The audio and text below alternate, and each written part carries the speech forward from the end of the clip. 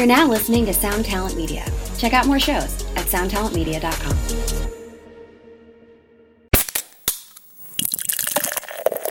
Yeah, the lyrics where they added, another dimension to the song. And I always love being the storyteller in general. I love telling stories and reading stories. So I wanted to write the story of what the music was, saying.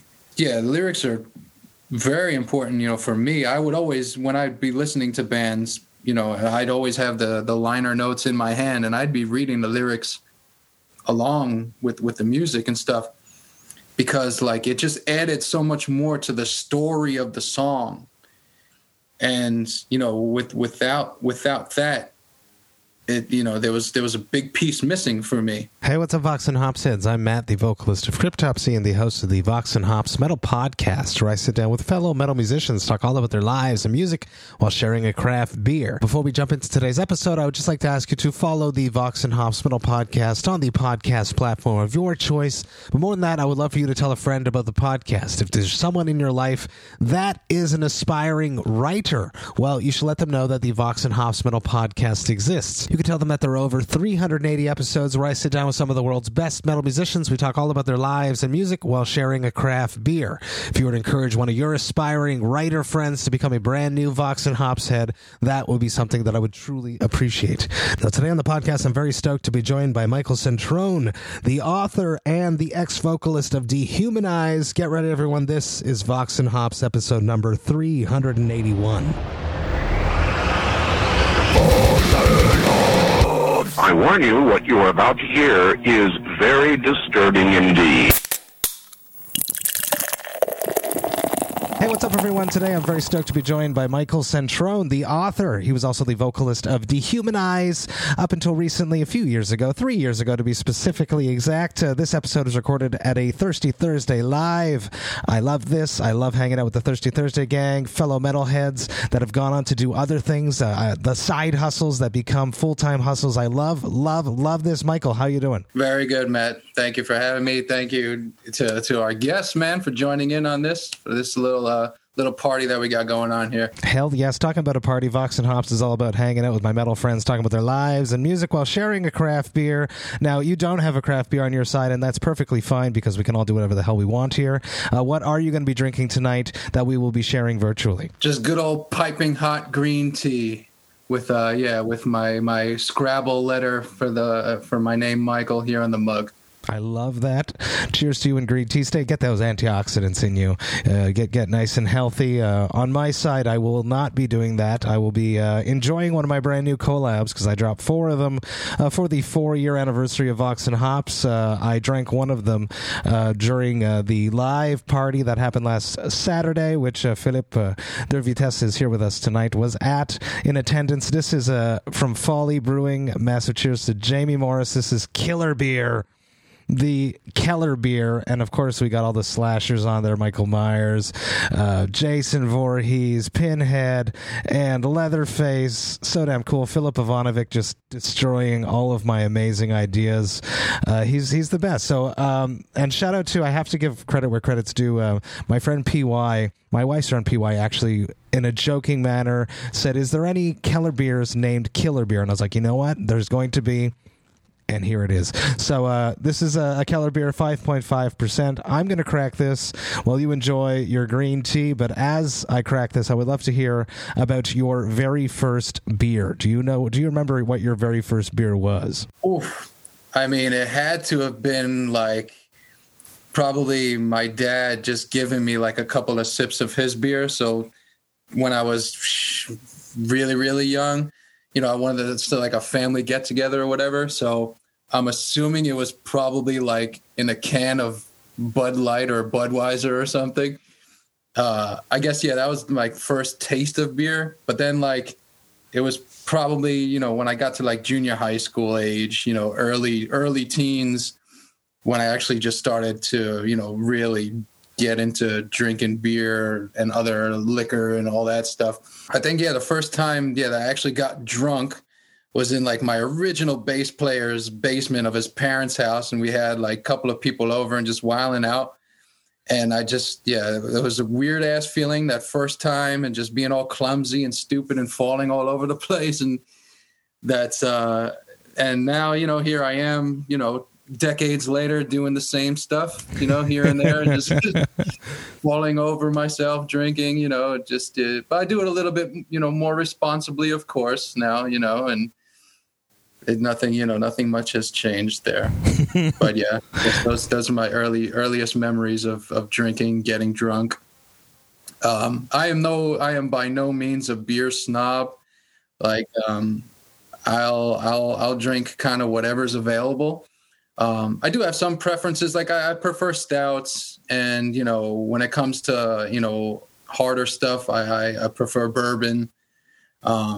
But really, like, yeah, whatever's available, I'm down to. Except straight vodka. Straight vodka, I can't do that. I had one really bad episode with that, and just for some reason, like, just the smell of it, I can't do it. Can't do it. You poisoned yourself, Michael. That's why. It's your body's way of protecting you. That one night, yeah, there was straight vodka. It was Blackout City. I would come to, and I'd be like in stride, walking somewhere, Ooh. Not knowing what the hell was going on, mad confused, puking everywhere. It sucked. That is very dangerous, and is not something that we want to ever happen. Cheers to you. I'm enjoying this killer beer from Folly Brewing in my brand new glassware, which I'm very stoked, and I received 2 weeks ago. I like it very much. Cheers. Sick, man. Cheers. Yeah.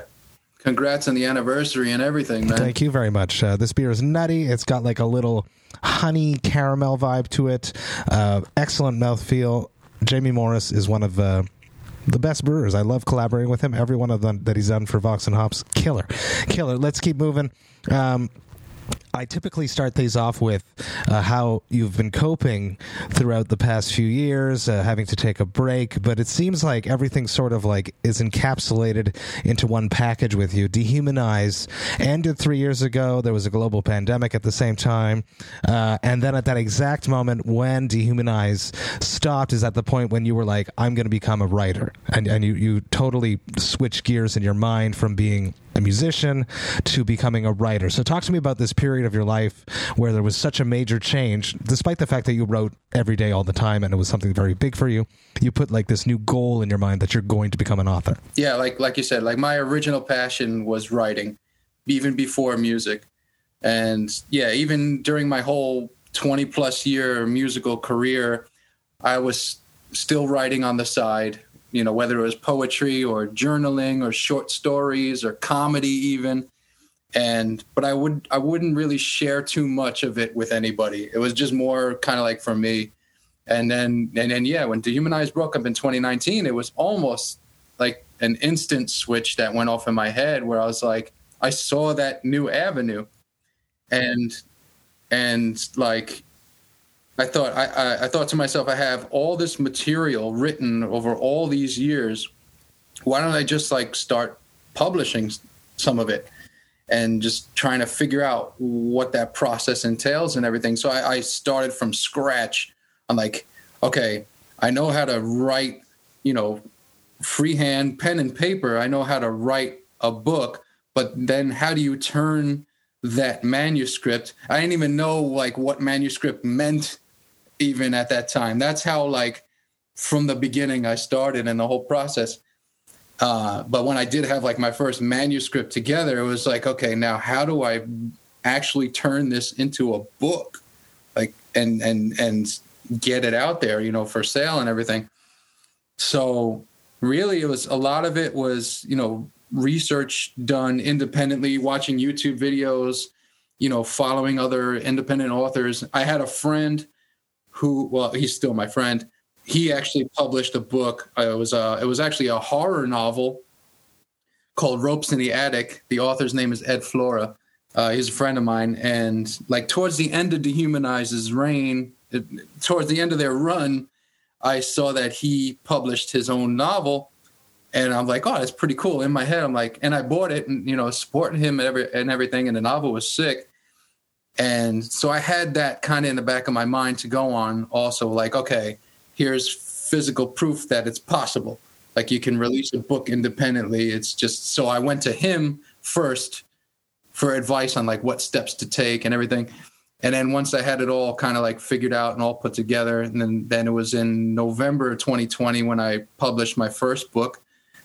And it's weird, like ironically, around that time, I got contacted by Mike DeSalvo because he was talking about publishing something of his own also.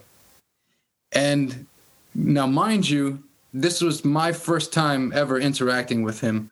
So, like, you know, he knew me from Dehumanized, but the first time that he contacted me, it was about my book and like being an author, an independent author.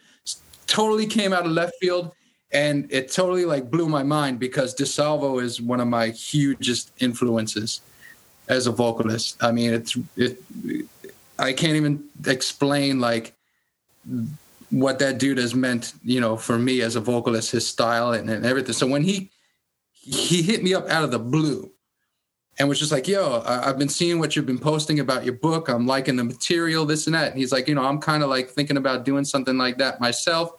And this and that. And I almost like started to consult him on like the process of publishing and everything. And then also in my head, I'm thinking like, this is nuts. Like, you know, I'm, you know, interacting with one of my, you know, idols really, you know? And so that was a big boost, you know, big personal boost. And then on top of that, like seeing the reaction that my first book got, like all the support from, you know, friends, family, you know, fans of Dehumanized and, you know, whatever audience I had built through music, you know, it really felt good to see the reaction and the support that the first book got. Now, during the pandemic, really, you know, I didn't have any lockdown period. Like I'm an essential worker, you know, so during the pandemic, I didn't have any time off. I didn't get locked down. I was still out in the front lines.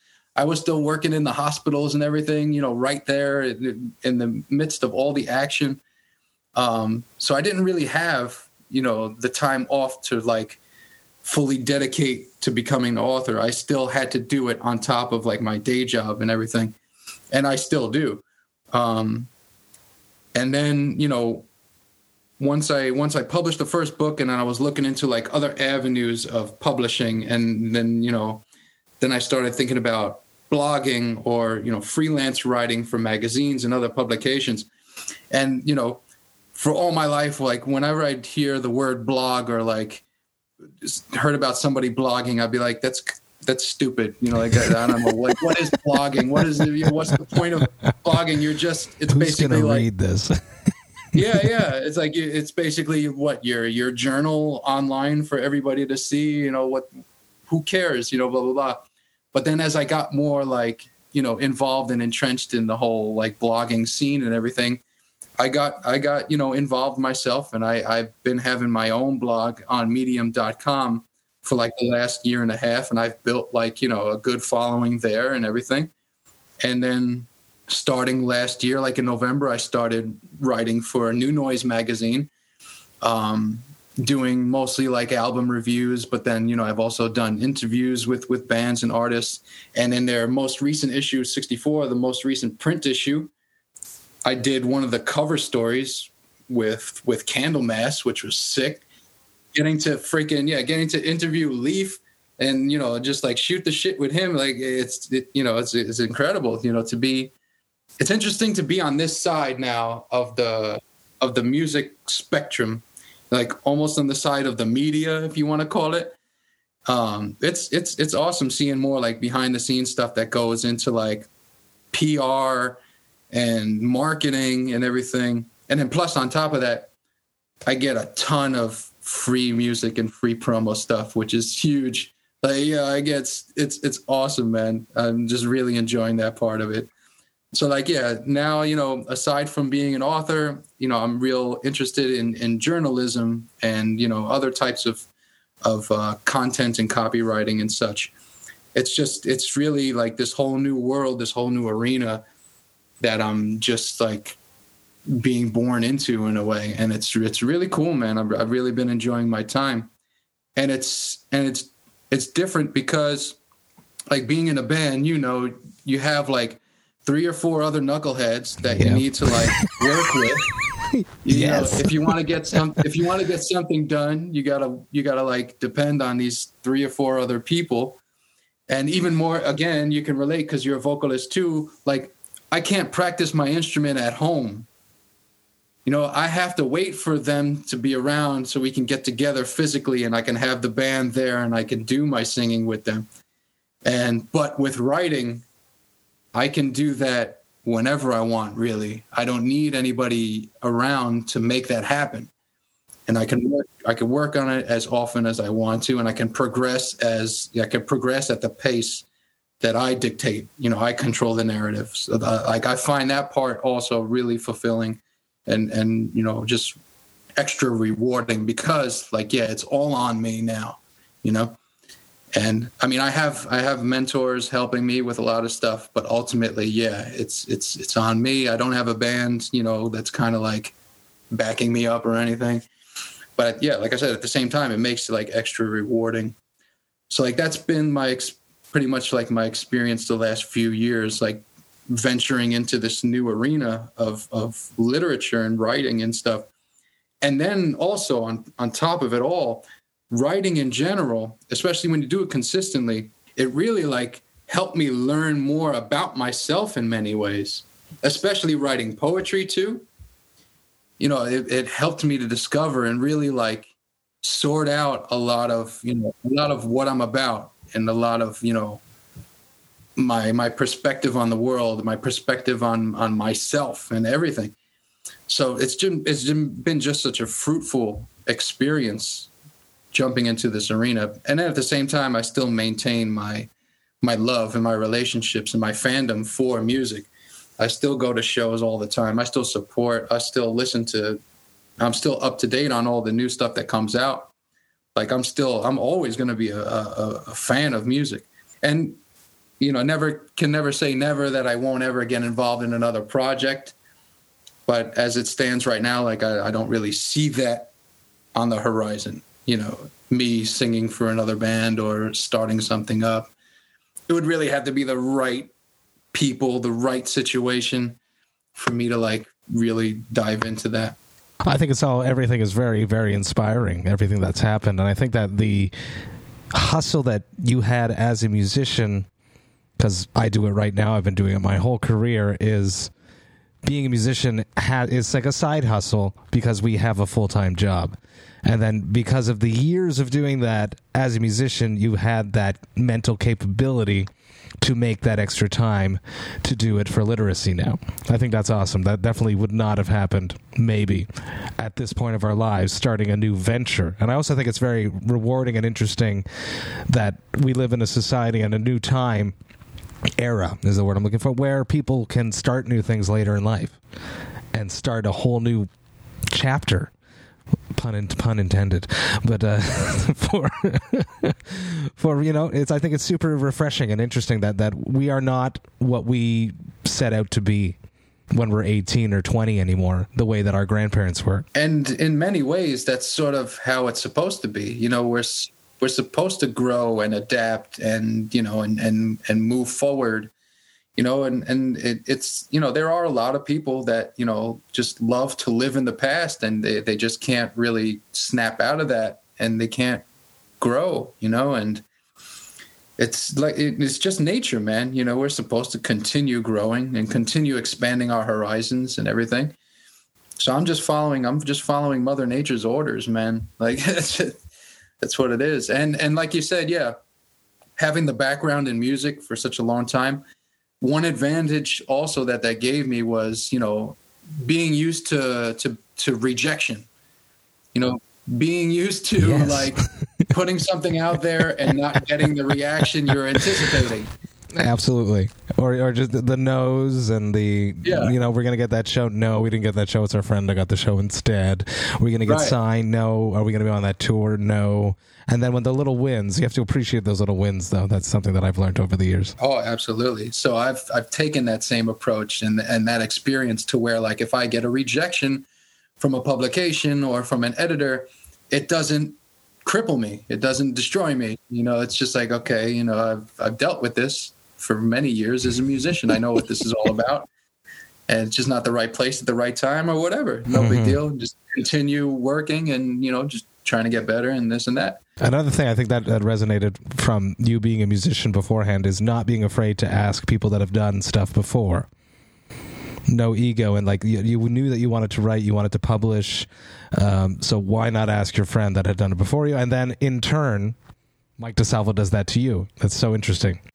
It's wild, man. It's yeah, you got to be humble, man, especially when you're beginning, especially when you're just starting out and you don't know anything. Like, I'm not going to pretend that I know everything when I don't know anything. And I've always, sort of like stuck by that philosophy of, there's no such thing as, stupid questions. No. So the stupid thing is not asking the question because you're afraid of it being a stupid question or looking stupid. No, and I will ask the dumb question. I don't care, because in the end I want the product to come out correctly, or I want the situation to come out correctly. So even if it's the simplest, just trivial subject or whatever, and I'm like just not 100, I just want to make like 100% sure I'm doing the right thing here. I'm sorry if I'm coming off like I may be bothering you, but I just want to make sure that everything is solid. I will do that, and be thorough, and just because I want to have everything come out the right way. And and recently I've been consulting a new mentor of mine. It's actually a dude that I used to know like 20 some odd years ago. He used to do sound at this venue called Castle Heights in Queens, where I'm from. And then he moved away, and, he became a teacher, English teacher. And then he moved back here, New York. And when I started writing and everything, and another friend of mine put me on to him, and he's just like, yo, that dude, remember the guy who used to sound at Castle Heights? Well, he's doing what you want to do right now on a professional level. He does it full time.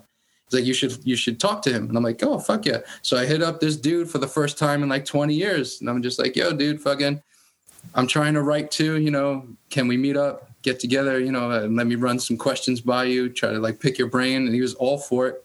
And since then, he's been all about it. I've been all about, helping me along the way and giving me like his pointers, from his experience, because the dude's a professional. Like, he does the shit full time. He's where I want to be. So like, of course I'm going to come to him for advice and try to emulate even, what he does or what he has done to become a success.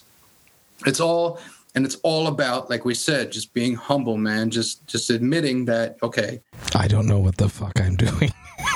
we're not there yet, so we're going to need some help. And even when, I'll become a success or whatever, I'm still going to be reaching out to people. Like, even with music too, like I had, been doing music for 20 some odd years, and I would come to people, for help or advice or whatever, whether it's, songwriting advice or, advice on the business, merch, dealing with promoters, promoting a show, booking a show. Like I've dabbled in all of that. And I would just come to people straight up and be like, yo, I have no idea what I'm doing, but I want to do it. So kind of like, can you give me a step-by-step process of how this can get done? And it sucks because, a lot of people are afraid to do that. They're afraid to like ask for help with and they have these goals and they have these ambitions, but they're afraid to ask for help. And that's like, man, it's frustrating to see that. Absolutely. And asking for help is the first step to succeeding, I believe. Let's go backwards into you growing up. Classic Vox and Hops question at this point. The soundtrack of your youth. I would like to get a picture of where you came from. Do you remember when you were not in control of the radio, what music your parents or guardians listened to? All right. Yeah, this is funny. My parents were big into, the 50s doo-wop scene, like Jay and the Americans and stuff like that, and the Beatles too.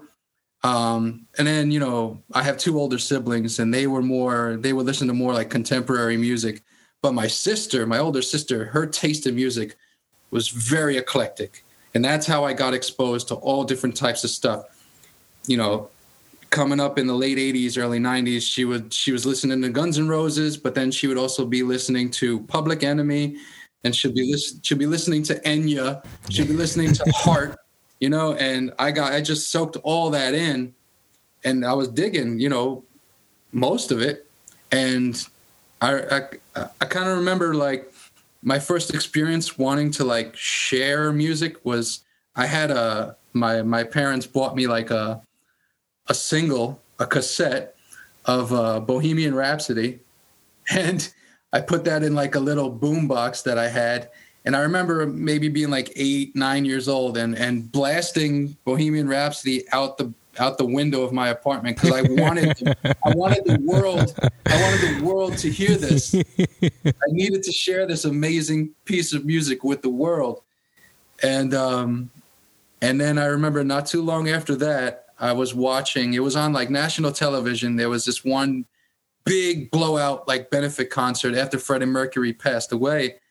And I remember it featured a bunch of like real famous bands and musicians of the time, and they each like did Queen covers, and it was this big outdoor concert festival, huge deal.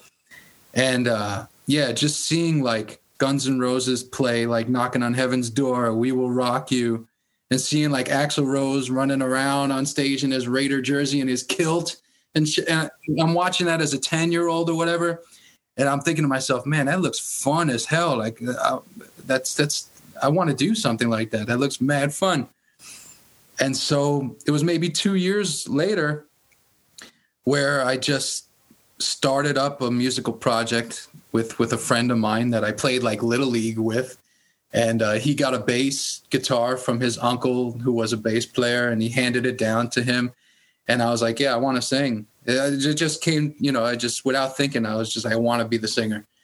And so him and I, you know, found a couple of other dudes our age, and we started our own little project in like 6th grade, 7th grade, where we played mostly like grunge covers, Nirvana, and we played punk rock and shit. But yeah, it was like I was exposed to a lot of different genres of music coming up, whether it was rock, metal, hip hop, reggae, you know, even classical music, you know, but the one thing, like my dad was a big Bruce Springsteen fan, and I cannot stand Bruce Springsteen. It hasn't gone full circle yet. Typically, we hate what our parents listen to, and then as we get older, we're like, oh, finally, it's not that bad. But Springsteen didn't work for you. No, never. I can't allow it. I just never got into it. But and, you know, being also from Queens, you know, growing up in Queens, living in Queens my whole life, this is a very diverse city. And so even just in, you know, the everyday walks of life, I was exposed to different cultures and different musics. You know, I have, you know, friends for all different races and religions and creeds, and, you know, hanging out with them and their families, you know, and just taking in all their culture and everything. And like, I mean, and even with Dehumanized, you know, like George and Rich, the original members, they're big old school hip hop fans also. So a lot of like the groove that permeates in Dehumanized material, a lot of that is rooted in like 90s hip hop, 90s like gangster rap. That's where a lot of the groove came from for Dehumanized. So yeah, I mean, it was just a real like diverse atmosphere for me coming up in music. I love that. I love the story. I love the diversity of it all. The little bits of yourself coming from everywhere. That first band that you started, Little League, friend of yours. Yeah. Yeah. How about your first live music experience? Do you remember the first show you went to go see? Yeah, notably, like my first underground show. I was 15, and it was at that same venue that I mentioned before, Castle Heights in Queens, and I saw Candiria, and this was like 98. And I went into the pit. I had no idea like what any of this was about, like the mosh pit or anything really. But I went up in there because they just provoked me to do it, like Candiria did that, and then the following week I went back to Castle Heights again, and this time All Out War came into town, and I had never heard them before.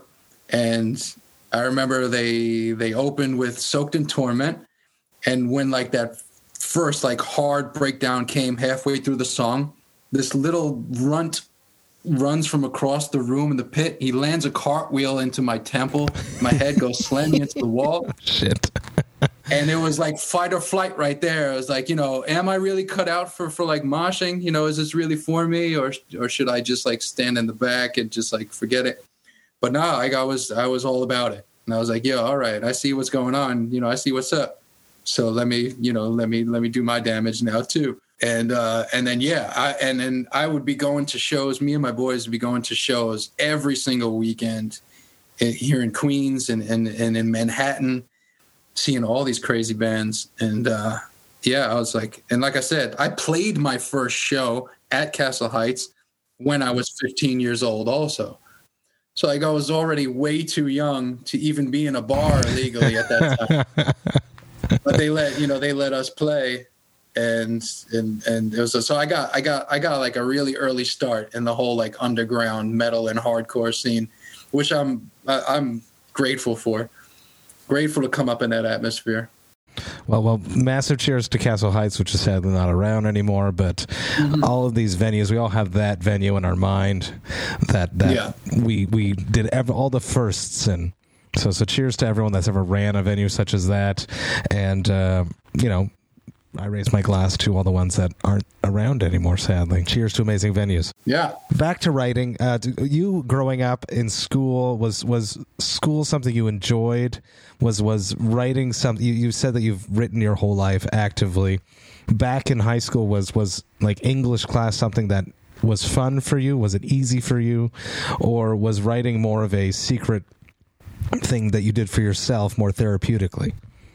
No, I always enjoyed English class into high school. But by the time I got to like my senior year in high school, I mean, I had enough of school in general. I was done. I just wanted to go on tour. Like I was just done with school.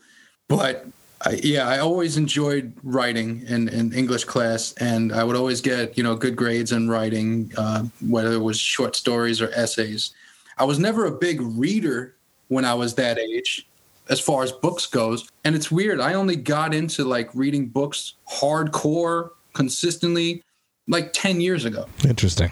And since then, I've continued to be a hardcore reader, so I've like incorporated that with the writing, and I can see how one feeds the other, definitely. But by the time I got to senior year in high school, I didn't like any subject, like I was just done with school. Period. Like, all right, this ain't for me anymore. I did go to college for like a half a semester, but that was just to appease my parents, and I barely even like went to class or anything. So once they figured out that I was just like dicking around, they're like, all right, fine, we're not gonna pay for your college if you're not gonna go. And I was like, then they're like, well, what do you want to do? And I was just like all shy, and I'm like, I want to do music. And, they're like, that's not a career, There's no safety net there, yeah. No, that's not a career, you can't do that, this and that. So, I enjoyed definitely, English class for the most part. Were there teachers that saw that you had a talent, that fed you, that pushed you? And then would they be... Yeah. Do they know? I don't know if you're still in contact with any of your teachers. The success that you've had now. It's some of them did, and like I think back to this one story. I was in like second grade, and we put on some play about John Adams, who was the second president of the United States, and I was chosen to play him, which is like the main role. And I remember getting the script. and it was a ton of lines to memorize. And even like other students and even my mom, she's like, you sure you want to, it's not too much for you and this and that? And I was just like, no, I'll give it a try, whatever. And then when I remember performing the play and delivering the lines by memory, and like I sensed like the audience kind of like being intrigued, or kind of like, I felt that was like my first experience of feeling like the live reaction from an audience, like performing on a stage and shit. And that teacher, she was definitely impressed and was more encouraging for me to like continue pursuing like the arts and stuff. But then by like junior high school, there weren't really any teachers that like singled me out or anything, or like really, paid special attention to me as far as that goes. They would just grade my shit and that's it, As the transition happened from just writing for yourself to writing lyrics for a band, how important was that for you to have proper lyrics, good lyrics? I know Mike DeSalvo took it very seriously. And then as you were getting into bands, how important were the quality of other people's lyrics for you when appreciating a band? Yeah, the lyrics they added, another dimension to the song. And I was always, I always loved being the storyteller in general. I love telling stories and reading stories. So like being able to write lyrics, I wanted to write the story of what the music was, saying, and lyrics are very important, for me. I would always, when I'd be listening to bands, I'd always have the liner notes in my hand, and I'd be reading the lyrics along with the music and stuff, because like it just added so much more to the story of the song. And without that, it there was a big piece missing for me. And then it was like double the pleasure getting to write lyrics for Dehumanized, because like I just the band name alone, there was so much that I could work with. It was right up my alley. I was always big about social commentary writing and power constructs and stuff like that. So like Dehumanized was the perfect name of a project for me to like write lyrics for. I got so much joy out of writing lyrics for that band in particular, and getting responses from people saying like that they actually read the lyrics, and they're actually like knowing where I'm coming from and knowing what I'm saying. That is kind of like a shock when I heard that from people, because not everybody pays attention to the lyrics in general. And that really meant a lot to me, because I was the same way. Like I appreciate lyrics so much. For Dehumanized, it was even more fun, because the music itself had so much character to it. The music had so much personality to it. It was presenting the story to me so vividly. It was easy for me to like come up with the narrative lyric wise for that music. And then to, incorporate that into like the motions and the gestures, performing it live. Like also, I looked at the live performance as just another way to tell the story. Yeah. Even more like in your face, even in greater detail. It's like an embodiment of the lyrics. Yeah. Like I always said, like when I was performing with Dehumanized on stage, the band is called Dehumanized. So I don't want to be human up there. Like I want to be what Dehumanized means in my performance. That's why I hardly like spoke in between songs. I hated speaking in between songs, because that kind of like it humanized me up there, and like I really was trying to focus on the story of the music and the story of the set list, and just projecting it physically and vocally, really like involving everybody in the room in the tale, and just making everybody in the room a part of it. Like that was always my goal, lyric wise, and then performing the lyrics and telling. It's all about storytelling. That's just life as a story, like you just want to make shit interesting as possible, man. And I've always been about that. Loving stories, yet you released 2 books of poetry. Let's answer to that.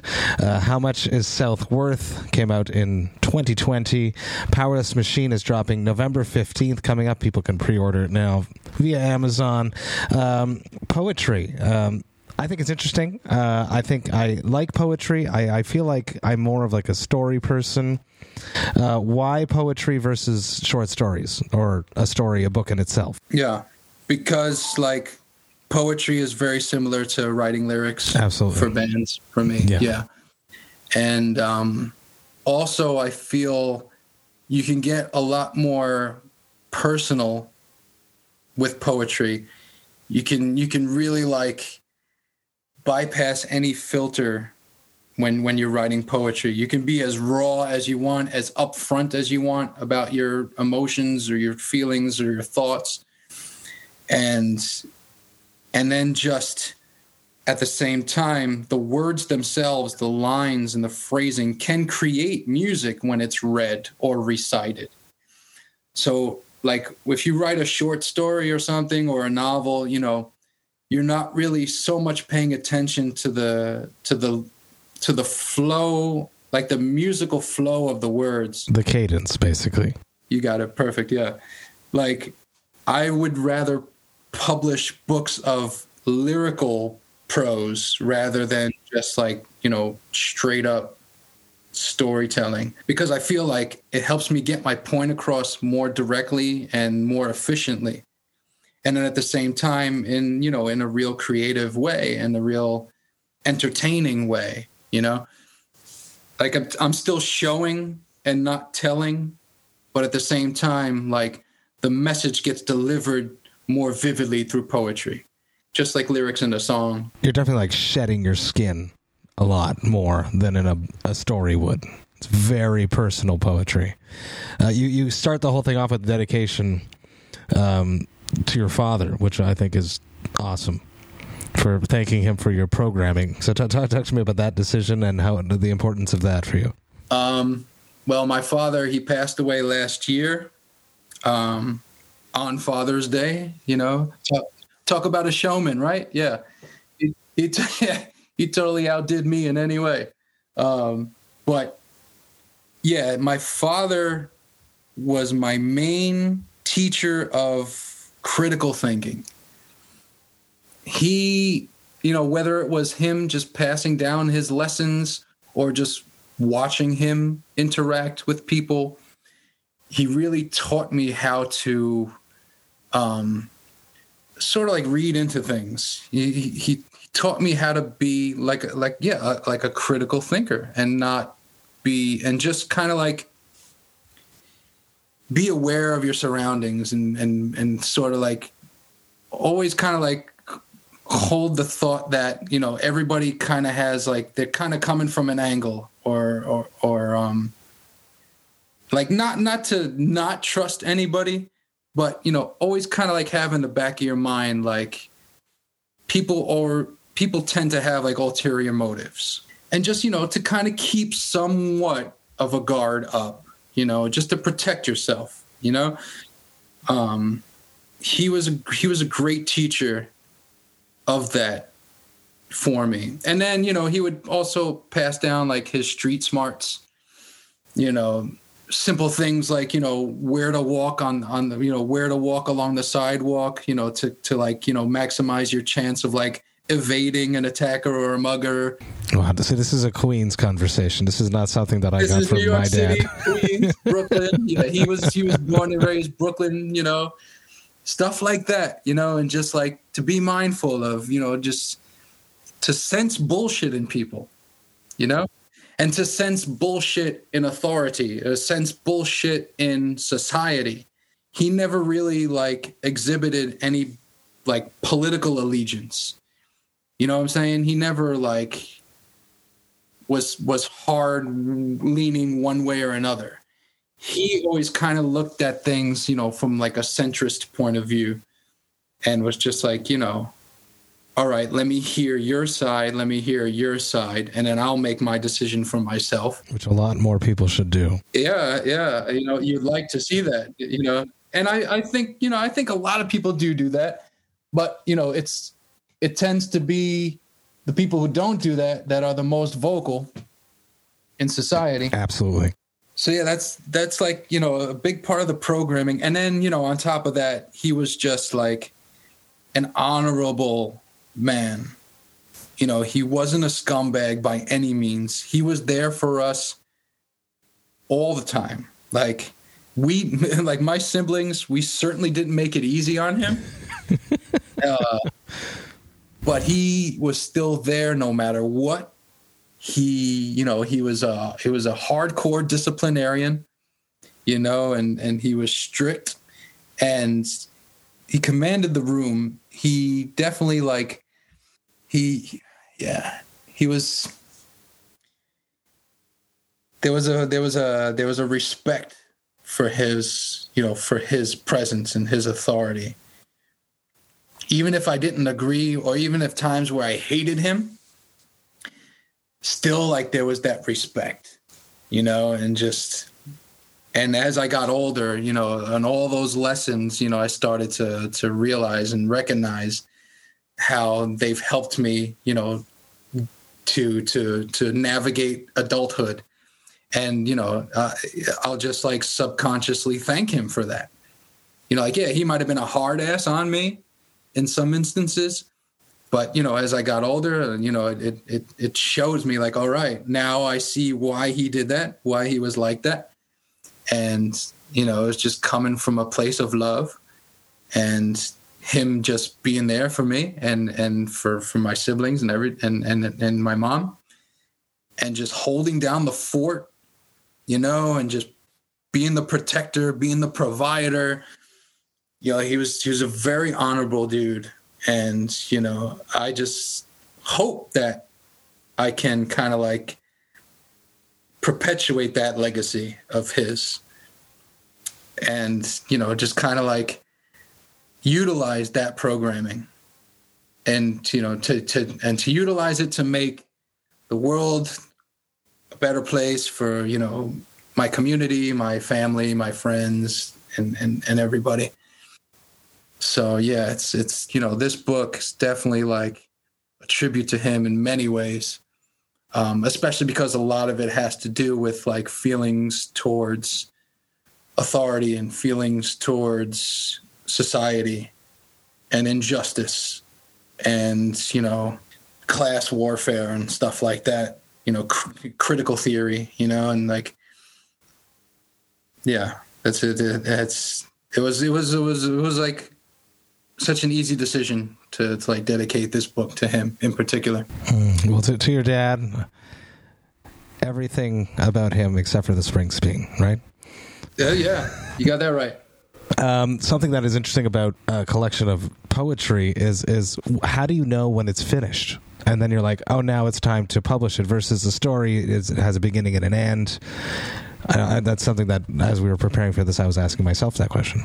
So, there's no real, set amount of pieces that can, that constitutes a book, really. You can publish a poetry collection of 10 or 15 pieces, and they call those chapbooks. So going into these books, I didn't really have a set number of pieces in mind. I just wrote. And just like how my lyrics for the bands that I was in sort of followed the storytelling pattern, so has my poetry. So my poetry kind of still follows that formula of a beginning and a middle and an end to them. I'm just able to recognize when to wrap things up. And when I felt okay, my point has gotten across and now it's time to wrap things up. That's the best way I can describe my method. And it has a lot to do with storytelling, that kind of thinking. Whereas there's a lot of streams of consciousness in here, don't get me wrong. But still each poem kind of ends with all right, a point. Like it ends with a I don't know, like a little mic drop or whatever, if you want to call it. The part that would be on the breakdown. Yeah. Yeah. So yeah, that's the best way I can explain it, of like recognizing when it's time to like wrap one up. And it's like, yeah, I'll pick a theme, and then, you know, I'll collect my thoughts on the theme. And then as I'm writing, I'll kind of just like run out of views or run out of thoughts. I'm like, okay, so I guess it's time to wrap this shit up. And then just come up with a creative way to like make the main point be fucking communicated. I love that. It's very interesting. And it's exactly how I approach lyric writing. So I can definitely see it like a... Telling a story, man. Just telling a story. That's it. Hey, what's up, Vox and Hops heads? I just want to take a little moment about Cryptopsy's upcoming tours. That's right, I'm talking about the Scream of Perseverance tour and our headliner dates that coincide with that tour called As Summer Burns. The Scream of Perseverance tour is kicking off at the end of May and runs all the way until the end of June. We are supporting the mighty Death to All. We are going all over the United States, and we are hitting some of Canada. So excited to be honoring the legendary music of Death alongside amazing musicians that performed on these albums. Even more stoked to be doing some headliner dates in some cities that I've actually never played in.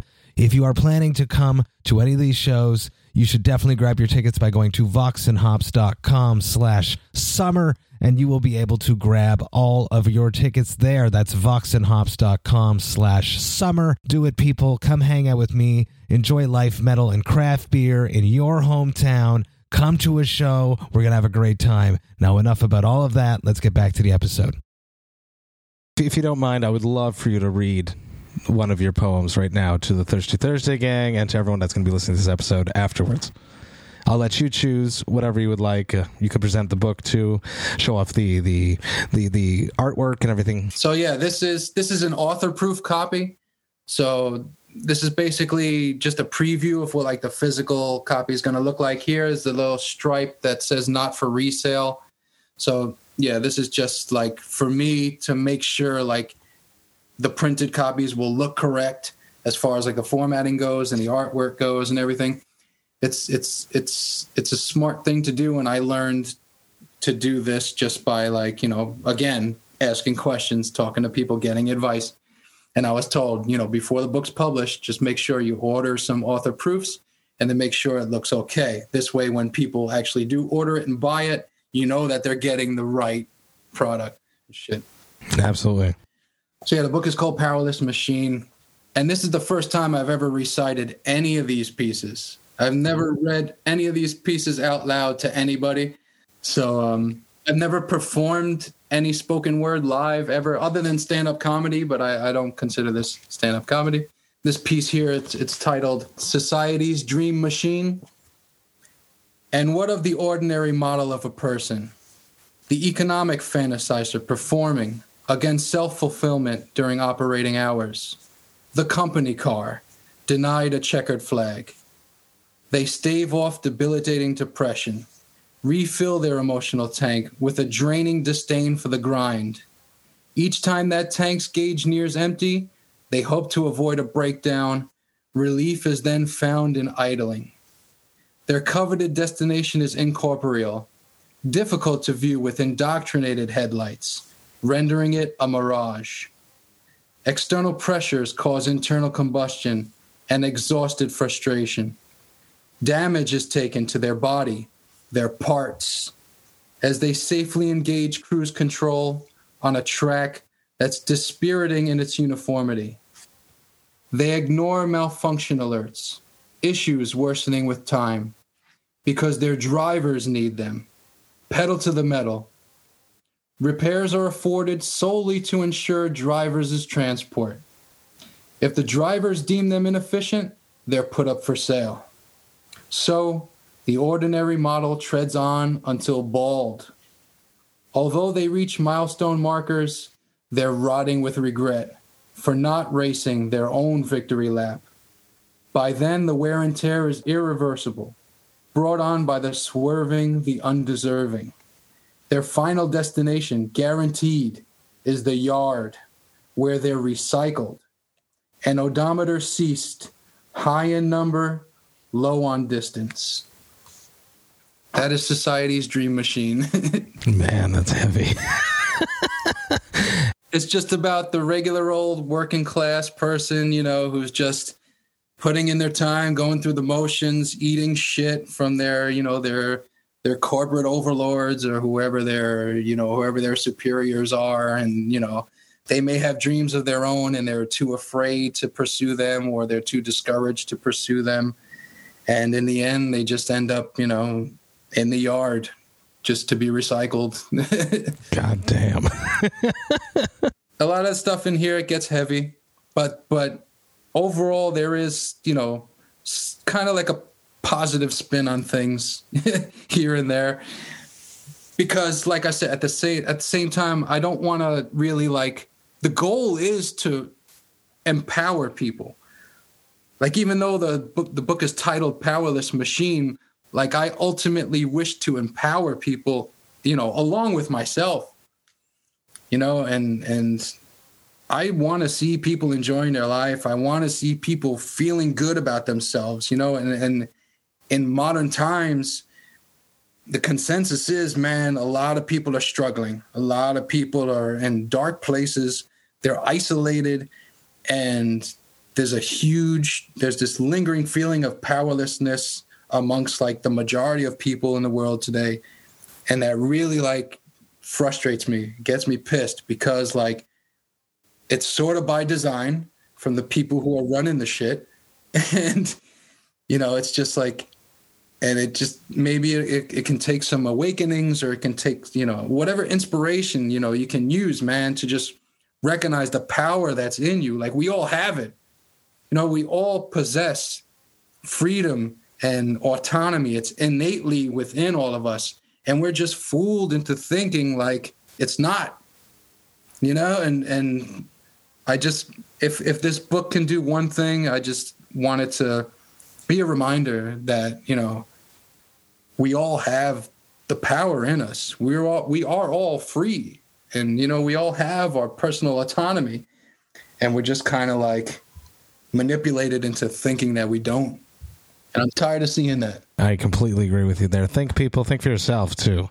And we do all have everything we need inside ourselves to accomplish whatever we put our minds to, especially if you're open to asking for help, which is what I'm going to do right now. Thirsty Thursday gang, it's the time. Who would like to ask a question to Michael? Raise your digital hands, as always, as usual. Philippe de Vitesse of the Whispers from the Void podcast is first up. Go for it, Philippe. So, hi, Michael. What's up, Philippe? I'm good. I just bought your first book because, honestly, you were talking and I was like, yo, I love it. And I was like, okay, let's just find the book just to see what it's talking about. And I was like, thank you, man. Okay, that's very interesting. And I was curious about the first title of your first book. How much is self-worth? Yeah. The Rumination of a Rented Slave. Can you tell me about the name, the title? It's sort of the clever play on words, how much is self-worth, meaning how much are you as an individual willing to put in to, you know, strengthen your inner self? How much is self-worth to you, you know? And the Ruminations of a Rented Slave, that's just basically thoughts coming from a person who is who works the full-time day job that, you know, just only serves the purpose of paying for their bills, really, and they're not really living so much. And that's it's in that book too. That book, the content delves more with mental health issues. I really tap into my own mental health trials and tribulations that I've been through personally. There are some pieces that talk about, you know, this really dark period that I went through 8 years ago, where I really needed help. And when you're going through something really dark like that, it really brings forth the question of, what are you willing to do? How hard are you willing to work to, to help yourself and to improve on yourself? And really, it's a question that, we kind of have to ask ourselves a lot of the time. Like, what are we worth to ourselves? And a lot of people have problems. They have issues with like insecurities, or they'll sabotage themselves even because they're afraid of success or what have you, or they're afraid of love, and they'll then it's, so what are you willing to do to grant yourself what you want in life, and because it's going to take work. Nothing is handed to us really. So no matter what, we're going to have to put some kind of work in and be disciplined if we have ambitions. So yeah, that's kind of like the main message of that book. Wow. I'm touched. It's touching. I like it. Thank you, man. Thank you. Seriously, I love it. I'm excited to read it. It's in that book too. It's really like, it's my first poetry collection, so it's really raw, and like I didn't have any type of like background as far as learning about the craft. So that was just written straight from like my own version of poetry, kind of. Yeah. And since then, I started to actually learn more about the craft of poetry itself. And so this new book, it does read more like an actual poetry book.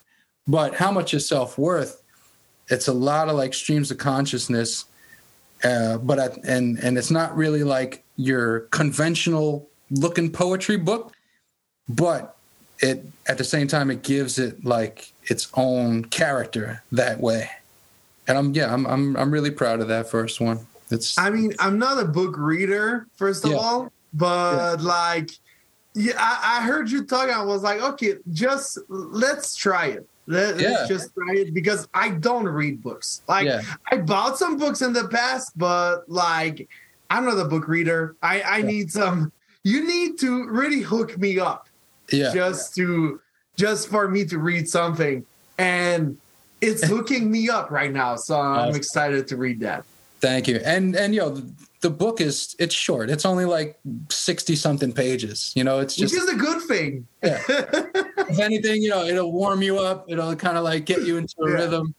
And but I do recommend getting into books at some point, because I learned, even in the last like 2 years, I learned so much about myself and like the ins and outs of our species just from reading a certain handful of books. Like in the last couple of years, they answered a lot of questions in my head of, why do people behave this way? Why is the world this way?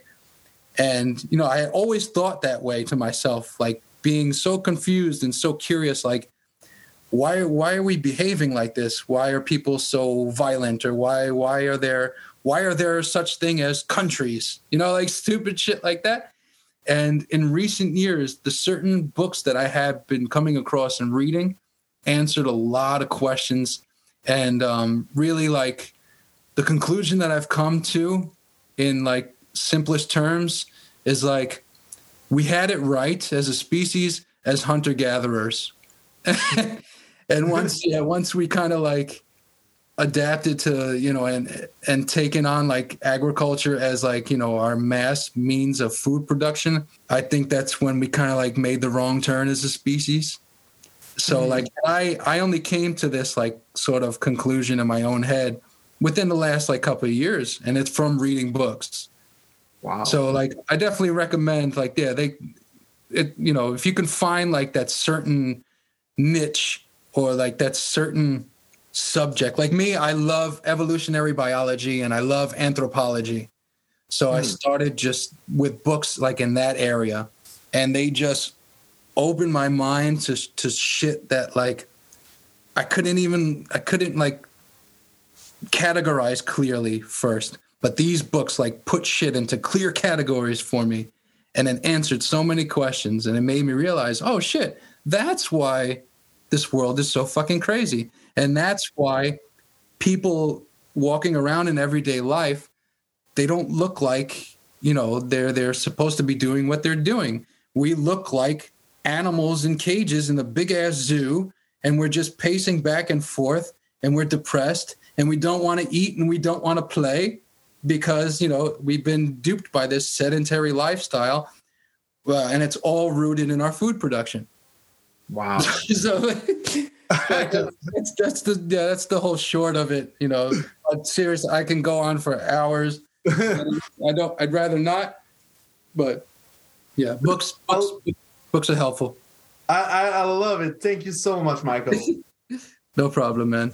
Amazing. Up next, we have West Coast Jerry. Hey, Michael. Thanks for joining on the Thursday call. I was going to ask what your favorite type or favorite subject to read is, but then you had answered that. Yeah. And then I thought of a second question, and then you went super deep. So I'm going to go the opposite of deep. Do you remember who was on that Candiria bill? I'm a huge Candiria fan. Yeah. All I remember is Main Support, and Main Support was Everybody Gets Hurt. And they were a well-known New York hardcore band, back in the 90s, early 2000s. And it was my first time. I had never heard of them at that time either. And seeing them perform and seeing the pit for them, it was ridiculous. Chris B, the bass player, he was one of those dudes, man. He would get into the pit with his bass, be swinging that shit. His energy was like unparalleled. And then there's, Rob, the vocalist. He was like he was wearing this all white, like Adidas jumpsuit, like Mad Guido looking. It was just ridiculous. It was craziness. And then Candiria went on, and it was just even more bedlam. And they opened with Pages from Surrealistic Madness. I was just, it was ridiculous. It was like, and I was like, yo, I can't wait to start playing shows myself. Like, it was so inspiring, man, so motivating to see those bands doing their thing like that. But I think there was this band also called D9 that was on the bill. I could be wrong though. They were another like local band, but definitely Everybody Gets Hurt was Main Support. I remember that shit. It was chaos, like people on the stage diving, dancing on stage, just standing there like fucking bodyguards and shit. It was just gangsta. I'd never seen that before, Here I am watching, like I said, video footage of Guns N' Roses do their thing, or Metallica, rock star shit. And then here I go to this underground show, and it's chaos, man. It's just fucking no holds barred. And I loved it. Small ass, like 50 capacity room. Just wilding out. Yeah, this shit was sick. Michael, thank you so much for taking the time hanging out with me, talking about your life, talking about music, talking about writing. What an inspiring journey you've been on. Storytelling is the thematic that's been reigning through this whole conversation. Everyone go check out Powerless Machine. Dropped November 15th. You can get it on Amazon. I will put the link to that in the description of this podcast. Michael, it was amazing. I really appreciate you hanging out with me. Massive cheers to you. Thank you guys, man. Thank you so much. Like I said, man, it's an honor sharing the mic with you. My favorite death metal band for fucking decades now. Fucking Cryptopsy. You gotta give it up, man. Hey, thank you all so much for listening right today. You know that I love and appreciate that. Man, this was an awesome Thirsty Thursday virtual hang. We were chatting, me and a few of the members, in the days that followed this conversation, and we were all saying how amazing it was. It was one of our favorite hangs. Michael was just so goddamn inspiring. I could just sit there and listen to him talk forever. What an inspiring human. What a beautiful outlook on life that he has. Somewhat tortured, but yet completely clear. I think it's really, truly inspiring. I hope that you went to go pick up Powerless Machine, his brand new collection of poems, which dropped back on November 15th. I'm so goddamn stoked that he agreed agreed to read for the very first time publicly one of his poems to a group of people. I hope that inspires him to do more things publicly and sharing his art in a brand new way. I think it's just goddamn awesome. Massive cheers to Michael. I cannot wait to hang out with you again. Now, if you enjoyed this Vox and Hops episode, you should sign up to the Vox and Hops Metal Podcast mailing list. You can do that on my website, voxandhops.com. That's VOXANDHOPS.com. And when you do that, you shall receive one email a month that will contain all of the details of everything that has been happening recently in the world of the Vox and Hops Metal Podcast. You will get to see which episodes I dropped recently. You will get to see which episodes I have coming up. You will also get to see which albums the Vox and Hops album review crew have reviewed recently. You also get to hear about any projects that I have in the works before I announce them to the public. And trust me, I always have a lot of stuff going on. You will also get to see which albums Jerry Monk, Vox and Hops' Metal Architect, has added to the Brutal Awakenings playlist, which is available on both Apple Music and Spotify. Trust me, if you're looking for any new music to listen to, well, check out the Brutal Awakenings playlist. Jerry just has an ear for brand new music. He has his finger on the pulse of what's going on in the world of metal. Trust me, you will not be disappointed. You will definitely find an album that you will cherish forever. There's just so much going on in the world of the Vox and Hops Metal Podcast. I'd hate for you to miss a single thing, so sign up to the mailing list. The Vox and Hops Metal Podcast brought to you by Sound Talent Media and Evergreen Podcasts. I hope you have a killer weekend. I will be back next week with yet again 2 episodes, one on Tuesday and another on Friday. But until then, remember to enjoy life, metal, and craft beer. Cheers, Vox and Hops heads.